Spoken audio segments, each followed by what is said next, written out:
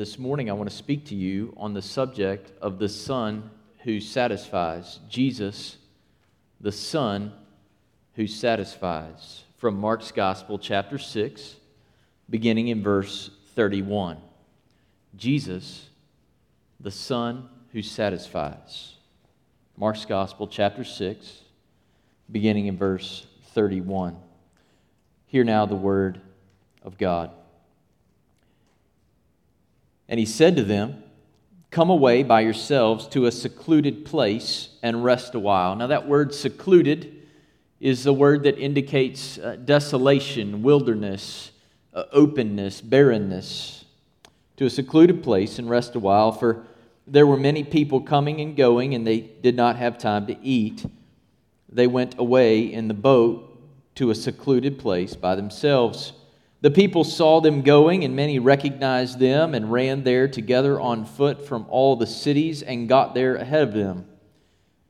You'll remember that the disciples had been sent out on a mission trip. They'd come back and given their report. And so where are all these people coming from? They're likely coming from the places where they've been hearing the gospel and seeing demonstrations of Christ's miraculous power work through the disciples. When Jesus went ashore, he saw a large crowd, and he felt compassion for them because they were like sheep without a shepherd, and he began to teach them many things. When it was already quite late, his disciples came to him and said, "This place is desolate, and it is already quite late. Send them away so they may go into the surrounding countryside and villages and buy themselves something to eat." But he answered them, "You give them something to eat." And they said to him, "Shall we go and spend 200 denarii on bread and give them something to eat?" And he said to them, "How many loaves do you have? Go look." And when they found out, they said, 5 and 2 fish. And he commanded them all to sit down by groups on the green grass. They sat down in groups of hundreds and fifties. And he took the 5 loaves and the 2 fish, and looking up toward heaven, he blessed the food and broke the loaves and kept giving them to the disciples to set before them, and he divided up the 2 fish among them all. They all ate and were satisfied. And they picked up 12 full baskets of the broken pieces, and also of the fish. There were 5,000 men who ate the loaves. Would you pray with me? God, our Father in heaven, we ask in the name of your Son, Jesus, who satisfies us, that we would be filled today in the hearing of your word. God, that we would, whatever we're trusting in that does not bring real satisfaction, that you would lead us to drop it and to take up afresh, following wholeheartedly after Jesus Christ, who is satisfaction from heaven. We ask it in Jesus' name. Amen. Aside from Jesus' resurrection, the feeding of the 5,000 men, which is likely more than 15,000 people, is the only other miracle recorded in all 4 Gospels. It's a miracle that's of great importance to all of the Gospel writers. It signifies the fact that Jesus will ultimately be the bread of life. He takes the bread, he blesses the bread, he breaks the bread, and then later at the Last Supper, Jesus does the very same thing. And when he says, "This bread is my body broken for you." Jesus transforms a young boy's Hebrew Happy Meal into a supernatural feast with 12 full baskets of broken bread left over, enough for every disciple himself to eat and to share. In other words, the feast continues. Why is there bread left over, and why are there 12 baskets and 12 disciples? Because Jesus is symbolically entrusting the church with the privilege and the responsibility of taking the broken bread to the people that will remain after he ascends to heaven. There's bread left over for his church. There's bread for us to take. There's plenty of bread left to share because Jesus keeps on being available until the last are called and he comes again. James Edwards observes that Mark follows the account of Herod's banquet with a banquet that's of a very different sort. At this banquet, Jesus presides. It's not held in a fortress or a palace, but in the open air in the rolling hills of Galilee, and the invitation is not restricted just to the important people. It's all people. Jesus feeds all, verse 42, and they are satisfied. When I think of eating bread and satisfaction, I think of how I feel after a second basket of Logan's yeast rolls has been delivered to my table. And I wrote that sentence down before my family decided on Friday or Saturday that we were going to go to Logan's. And so I said, yes, Lord Jesus, we will go to Logan's. And when we were there and they brought that second basket of Logan's yeast rolls, I snapped a picture. And now you all want to go to Logan's for lunch. When you go, tell them they owe North Roanoke Baptist Church a little extra on the side, a percentage of your lunch ticket. But I love Logan's, and I don't know why I even order steak. Because by the time the steak comes, I get over-satisfied, I get stuffed. But bread has been synonymous with satisfaction. And not just the filling of our stomachs, but the filling of the needs of our lives and of our hearts. It's been synonymous with satisfaction from the very first pages of Scripture. In Genesis 3, when Adam and Eve are cast out of Eden, God says to Adam, by the sweat of your face you will eat bread until you return to the ground. Not a very satisfying way to live.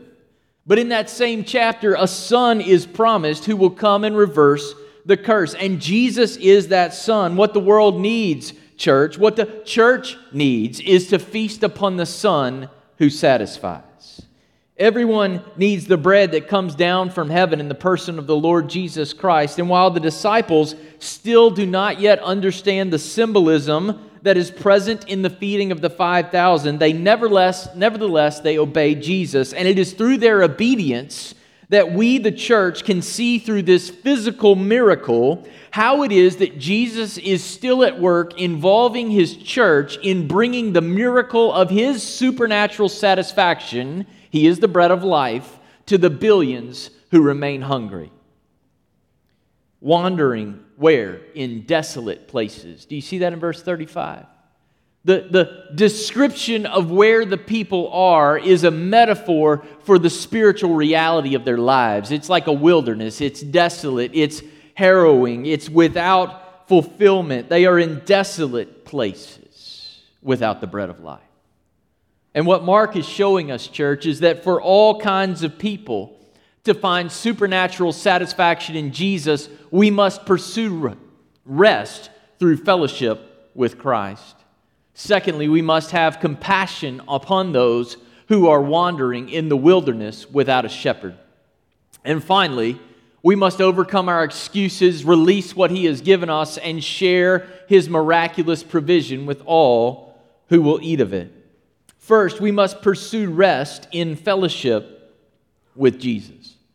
We've been reminded several times already in Mark's gospel that discipleship involves two key elements. First, being with Jesus, and second, being sent by Jesus. But being with Jesus always comes first. In my life, I've noticed a tendency to prioritize what I do more than whose I am. Have you ever noticed that in your life? It's about the activity, it's about the pace, it's about the next thing that I can do. But Jesus says my identity comes before my duty. That whose I am comes before what I do. And if that's true, church, what that means is we must cultivate our union with Christ to be effective in ministry for Jesus. Only in Christ can we find the satisfaction that fuels the mission and the ministry. This means, church, that ministry is not a substitute for getting away together to hear and be refreshed in the glorious gospel of the King. Why do we pause every Sunday and hear the gospel? Why do we sing songs about the gospel? Why do we open our hearts and ask God to fill us? Because we need to be filled. We need to be with Jesus to then do the work that Jesus has called us to do. As Edwards writes, the greater the demands on the disciples, the greater their need to be alone with Jesus. Vance Havner put it this way, if we don't come apart, we will come apart. In ministry, there are often times when we do not even have time to eat, verse 31. I've been there as your pastor. But when the trip is done or the project is finished, the temptation is to move on to the next thing and not even get a bite to eat. In an age of cell phones and hyperconnectivity, the constant flow of needs and demands and questions and requests and information can lead us to conclude that Jesus needs us. But church, it is always we who need Jesus. We must vigilantly find and guard and protect those times to get away together to rest with Jesus. According to Thayer, rest means to cause or permit one to cease from any movement or labor in order to recover and collect his strength. The life of the disciple of Jesus is one of alternating rest and activity. We are called to pursue the mission by relying on Christ, in whom we find rest, not by relying upon our own resolve or our own ingenuity or our own fortitude. And while Jesus commands us to rest only for a brief while, he says, come away for a while, verse 31, it means a brief while. He nevertheless commands us to rest. There must be periods of rest in the life of a disciple of Jesus. And rest we must. Why? Because the people who will be waiting for us when the moment of rest is over, they must have more from us than just ourselves. They need the Christ in whom we find our rest. We don't have anything to offer the world other than what Christ gives us. In verse 33, people run to get ahead of Jesus and the disciples, and it's not by accident that the rhythm of our week is to begin with a day of active rest. Rest in community together as we worship and delight in Christ our bread. And then we let Him launch us back out into a world of people who need Him. We must find rest through fellowship with one another in Christ. But secondly, we must have compassion for those in the wilderness without the shepherd. We must have compassion for those who are still in desolate places, who do not know our shepherd.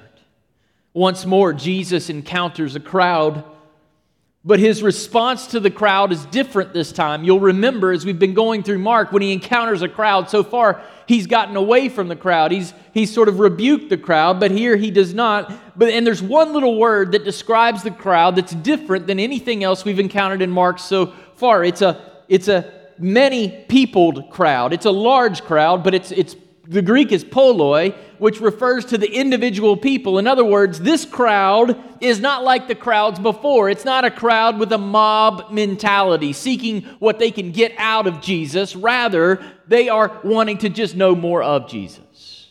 It's a crowd that finally has the right mentality and the right approach to who Jesus is. And when Jesus sees them, He feels compassion for them, verse 34.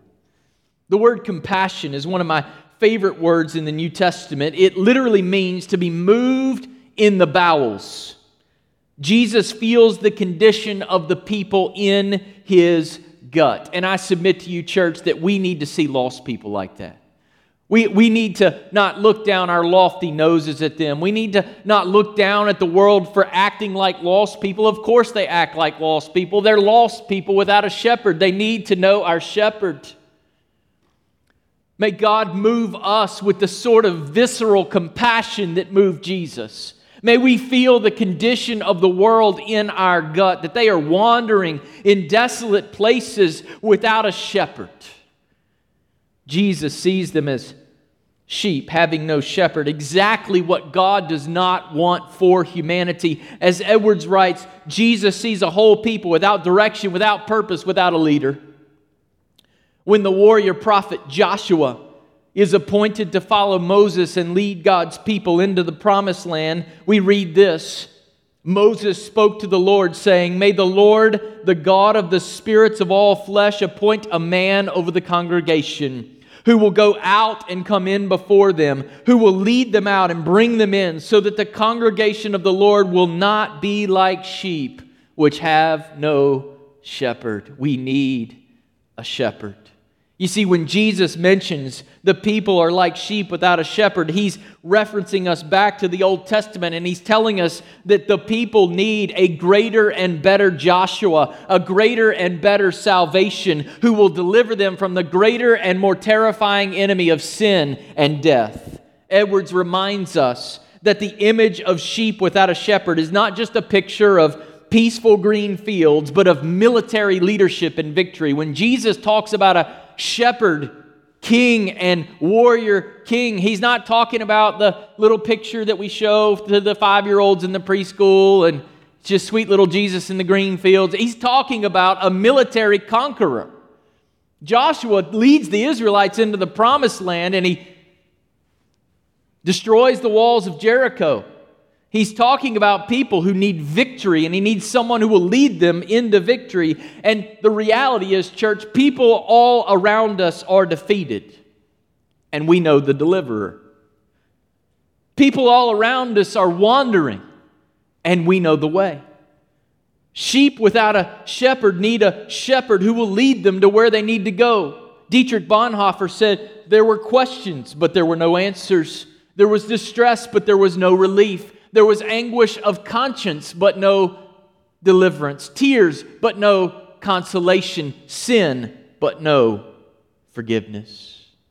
Jesus is the shepherd of God's people. In John 10:11, he is the good shepherd.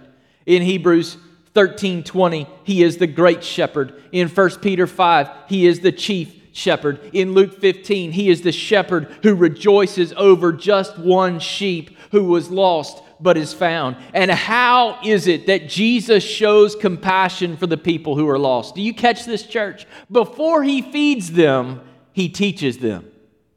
Do you see that in verse 34? He teaches them many things. The first act of compassion by Jesus for his people is teaching them. Do we believe that the fact that a holy God has given us his love letter, his word, is an act of compassion? How quickly we blow past the fact that God has spoken to his people.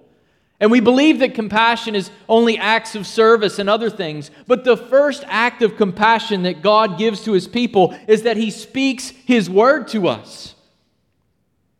Today, Jesus is showing you his compassion by gathering people into local churches where God's word and its implications for God's people are faithfully proclaimed.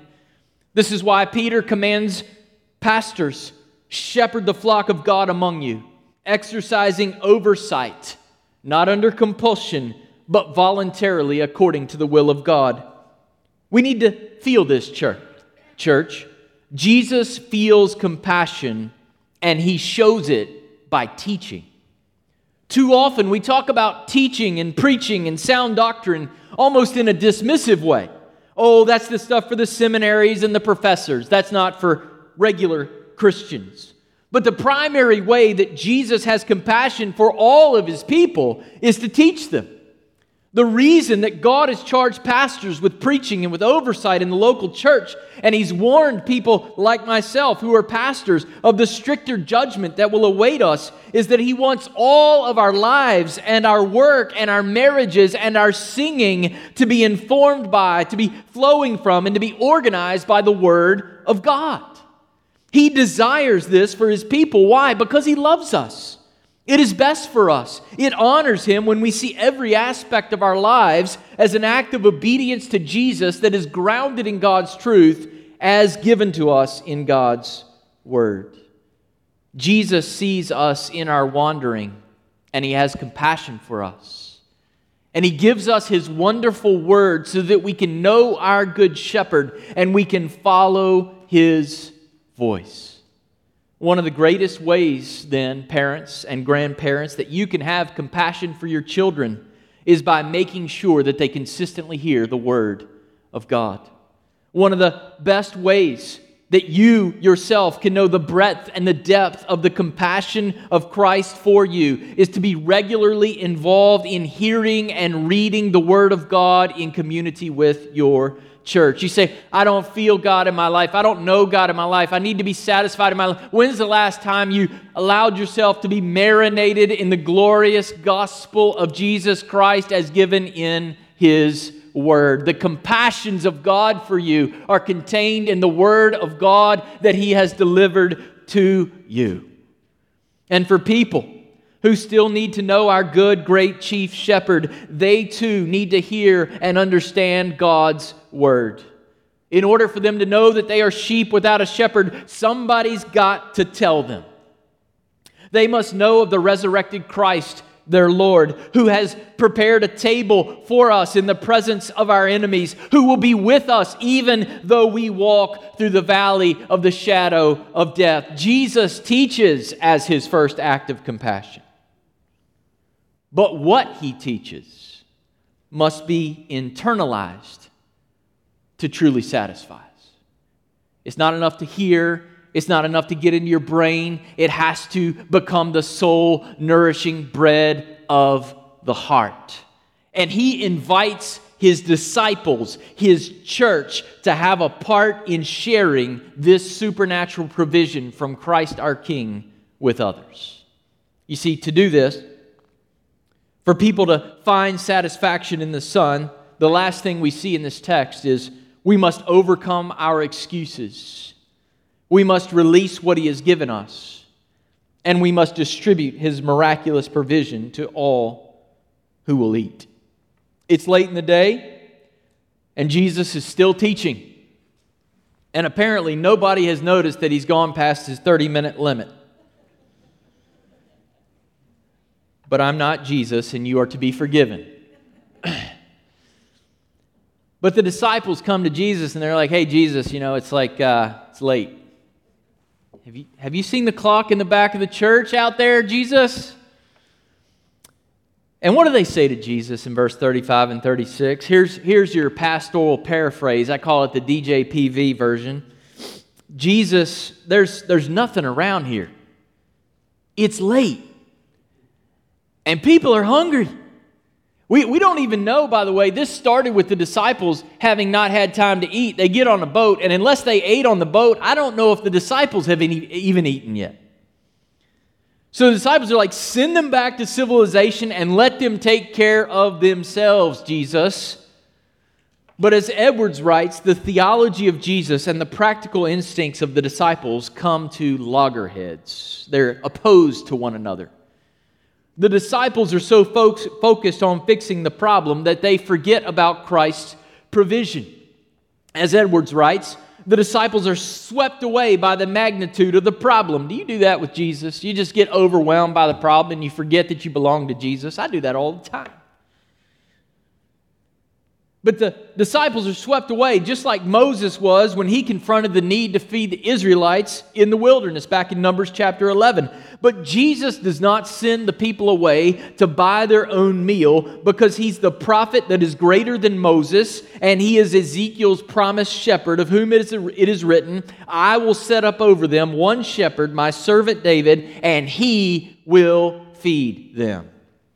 Jesus has a better plan for feeding the people than the disciples do. All they can see is it's late, it's going to cost a lot of money, there's no way we can have this much bread. But Jesus uses this occasion to show us how he will use the church to deliver a better and more satisfying bread to people who are living in desolate places. When people go back to their regular lives with their regular bread, they often cover up their dissatisfaction and they miss out on the bread that Jesus gives and that Jesus is.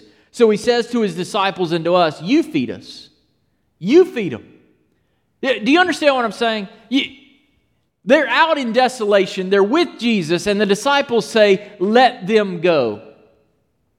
Let them go back to their normal routine. Let them go back to providing for themselves. But Jesus keeps them in the place where only he can meet their need. And the world, we need to stop papering over their deep lack of satisfaction. We need to let them see their desolation and help them understand that only Christ can give them the bread that really satisfies the need of the human heart. You feed them, disciples. The disciples look at the crowd, they do some quick math, and they conclude that they will need 200 denarii worth of bread. That's a year's worth of wages to feed the crowd. And as Edwards writes, the disciples complain about what they lack, but Jesus focuses on what they possess. The problem will not be resolved by something beyond them, but something from among them. Jesus sees possibilities where the disciples see only impossibilities.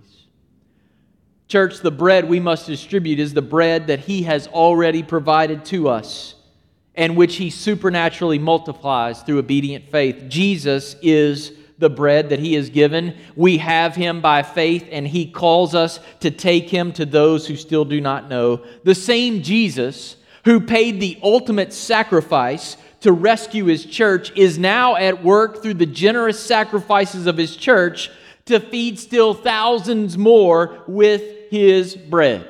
When we bring all that we have, even if it's just 5 loaves and 2 fish, a little Hebrew Happy Meal there in the middle of nowhere, Jesus multiplies it into a banquet of supernaturally satisfying provision. That's what Jesus does. And He lets us have a part in it. He didn't even need the bread that we had to do it.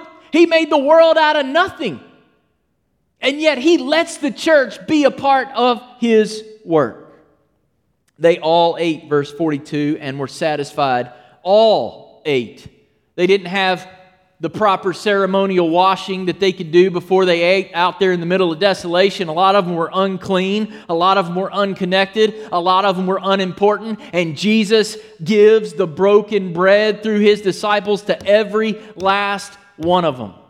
And I want to ask you, church, what do you have? What if Jesus said to you, go back into your houses, find what you have, and bring it to me and watch me work? Because I believe He's saying that to us, North Roanoke. We've got an opportunity to purchase Mrs. Ferguson's property. We don't know what the eventual long-term plan will be, but it's contiguous property with our building. Our parking lot's right up against it. We're going to have some facilities needs in the future if God allows us to grow. And does He want us to grow? Absolutely. Does He want us to use us to reach a lost and dying world? Absolutely. And the question I have for you, church, is do you own something? Do you have something? What might God do if you went into your closet, if you went into your dresser drawer, if you went and found that old car in the garage? What is it? If Jesus came to us today, church, and said, I believe that we could purchase that church without a bit of financing, I have 100% certainty that we could do it if God called us to do it. I have no doubt that we could do it. We've got between now and the end of July to find the resources to purchase that home. And we will finance, with the church's authority, we'll finance what we need to finance. The purchase price is $175,000. I believe with every ounce of my being that we already have that. Say, well, God's got the cattle of 1,000 hills. He's got the provision. Yes, He does. But do you know what the problem is, church? Jesus has the cattle on 1,000 hills, but we've got our fences around them. And until we tear down our fences and say, I love Jesus and His kingdom more than my financial security and all the stuff that I've got, and I'm not willing to sell it or give it away, we won't see God multiply His bread into a harvest among the thousands who are waiting. He tells the disciples, you go and you bring what you've got. And all they had was 5 loaves and 2 fish, and God used it. You say, well, all I got is 50 cents to rub together. Well, put it in an envelope and say, this is for the Ferguson property, and see what God might do. You say, little is much when God is in it. Yes, that's true. Little is especially much when the little that you give is a lot to you. The lesson of Scripture is not give a little and watch what God does with the little. The lesson is even your little, if it's a lot to you, God will multiply it. The woman with 2 mites, the lesson of that story isn't look how much God can do with 2 mites. The lesson of that story is she gave more than everybody. How? Because God doesn't look at the amount you put in the plate. He looks at the amount that's left over in your account after you give it. He measures in the size of the sacrifice, not in the amount that is given. And God takes great sacrifice and He multiplies it into a bountiful harvest. 15,000 people supernaturally fed. Jesus, as Edwards writes, ministers to the need through His disciples. Jesus didn't have to choose to use His church. He doesn't need our offerings. He chose to let us get in on what He's doing.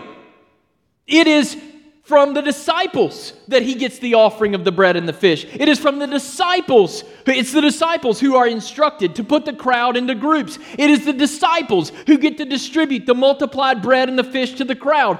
The disciples are the hands and feet of Jesus in feeding the 5,000. And we, North Roanoke Baptist Church, are His hands and feet this very day. I want to challenge you, church, as we look around at the multitudes who need Christ our shepherd, we've got to overcome the excuses. It's too late in the day. The people it's too desolate out here. There's nowhere they can buy bread. We don't have enough resources. Oh, the excuses that we could mount for why we're going to put off till tomorrow what Jesus is calling to us to do today. We've got to get past the excuses. And then we must remember that Jesus is the soul-satisfying bread that we need. He has poured out His Spirit to empower us to live, trusting that as we rest in Him and we offer Him whatever we have, He will use His church to feed all kinds of lost people who are still wandering in desolate places like sheep without a shepherd, who need a warrior king shepherd to deliver them from sin and death, and that they might eat of Him, verse 42, and truly be satisfied. Church of God, may we and the nations truly be satisfied in Christ the Son.